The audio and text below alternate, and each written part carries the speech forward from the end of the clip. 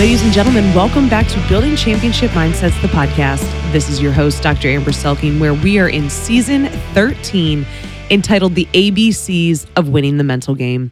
We are dedicating this season to our new beautiful baby girl, Miss Eliana Bell, and celebrating really the fundamentals of what it takes to be great. So again, we hope that you share this season with your kids, but if you don't have any kids, or if you are just rolling to work in the morning and need to get your mind right, this is not just a kids episode. This is, again, a call back to the fundamentals of who we are, how we're wired, and how we can show up and win our mental game. Because at the Selking Performance Group, as we work with business professionals and athletes at every level, one of the things that we find is that people are often unwilling or unaware of the fact that they aren't incorporating basic fundamentals in how they show up. And so although they really want to be great, they want to find another level, sometimes it's challenging and a little bit of a gut check to say, hey, am I doing the little things right? And so this season is intended to talk about those little things. What are just some of the fundamentals, stuff we've heard forever, but maybe need to be reminded that we need to put these things back in our lives. And so today in episode 10, we are on letter I, and we are talking about identity, because I stands for identity.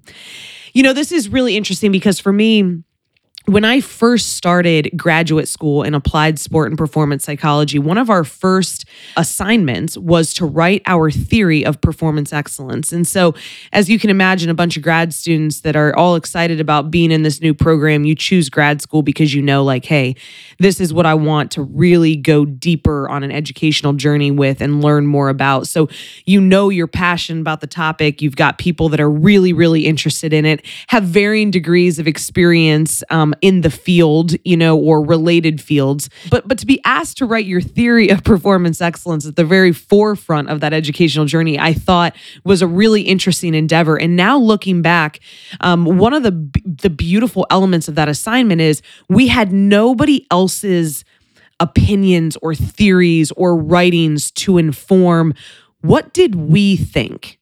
What did we believe about what drives human high performance? And so when I wrote my theory, mine was founded with identity, is that high performance begins with a grounded sense of identity. And this came to me through my own life experiences. You know, as a soccer player growing up from age 7 to age 18, 19 years old, I had committed to the United States Naval Academy to play soccer, and I tore my first ACL a month before I was supposed to leave for plebe summer, 2 days before the Notre Dame deadline. And I was talking to coach at Notre Dame, and he said, listen, you've been accepted to Notre Dame, and we would love to have you as a preferred walk-on here. If you still want to come be with the Fighting Irish, welcome home. And so I wound up being at Notre Dame, redshirted my fall season, played my spring season.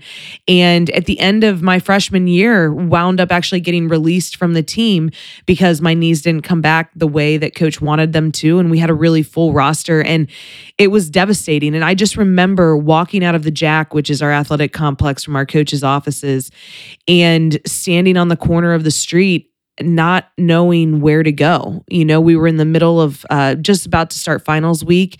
And so I knew I needed to study, but for the first time in my life, I felt hollow. From literally the base of my neck to the bottom of my stomach, I felt empty.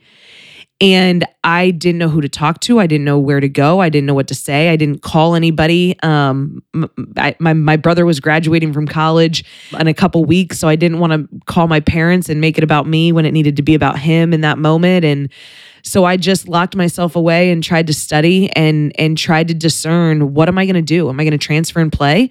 I explored a bunch of those options, had a bunch of options. And, you know, when you come off the number one ranked team in the country, a lot of people are open to having you on their roster.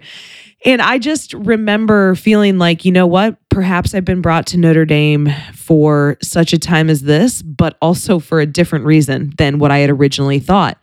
And over time, you know, as I led Notre Dame Christian Athletes and I got more involved in the business school, this idea of identity really came to bear for me, because I realized, like, hey, man, you know, I've got a personal relationship with Jesus Christ. I've got a family at home that loves me, and I was at the University of Notre Dame, and I still felt this hollow, empty feeling.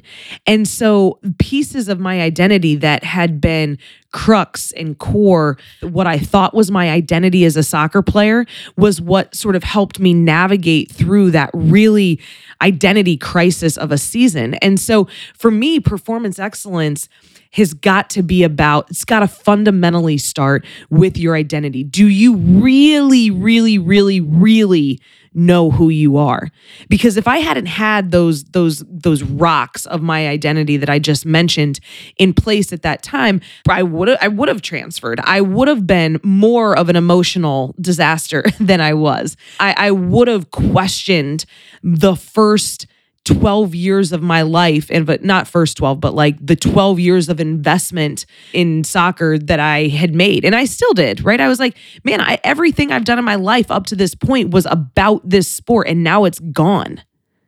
What does that mean? What does that say about me? What does that say about my life? Was my life a waste so far?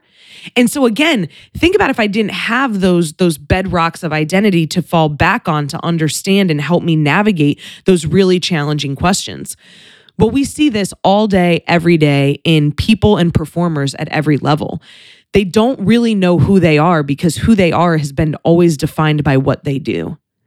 And when that what is stripped away, or that what is questioned, or that what is judged and fundamentally condemned as a win or a loss, right? And that doesn't mean like a negative judge. Like as an athlete, you play, you compete, and you either win or you lose, right? That's a judgment on if you are just an athlete and you are the sum of your athletic identity, then man, when you win, you're a winner and you can walk around and feel it. But man, when you lose, you're a loser and you feel that too. And so identity is not what we do. Identity is who we are. It's that thread of our being that whether we are an athlete or whether we are a student or whether we are a friend or a daughter or a brother or a sister or a mother or a community member or a leader or a lawyer or a doctor, right? All of those things, or a military personnel, right? Like if you're a soldier, I mean, of course that is part of our identity, but the core, the crux of who we are is the thread that exists between all those different roles that we play in our lives. And it's when we can understand and know that thread, then man, when one of the roles that we play gets popped off like a button on a shirt, there's something still intact that we can hold on to, that we can build from, that we can recreate the next role, the next area of influence that we get to operate in this world.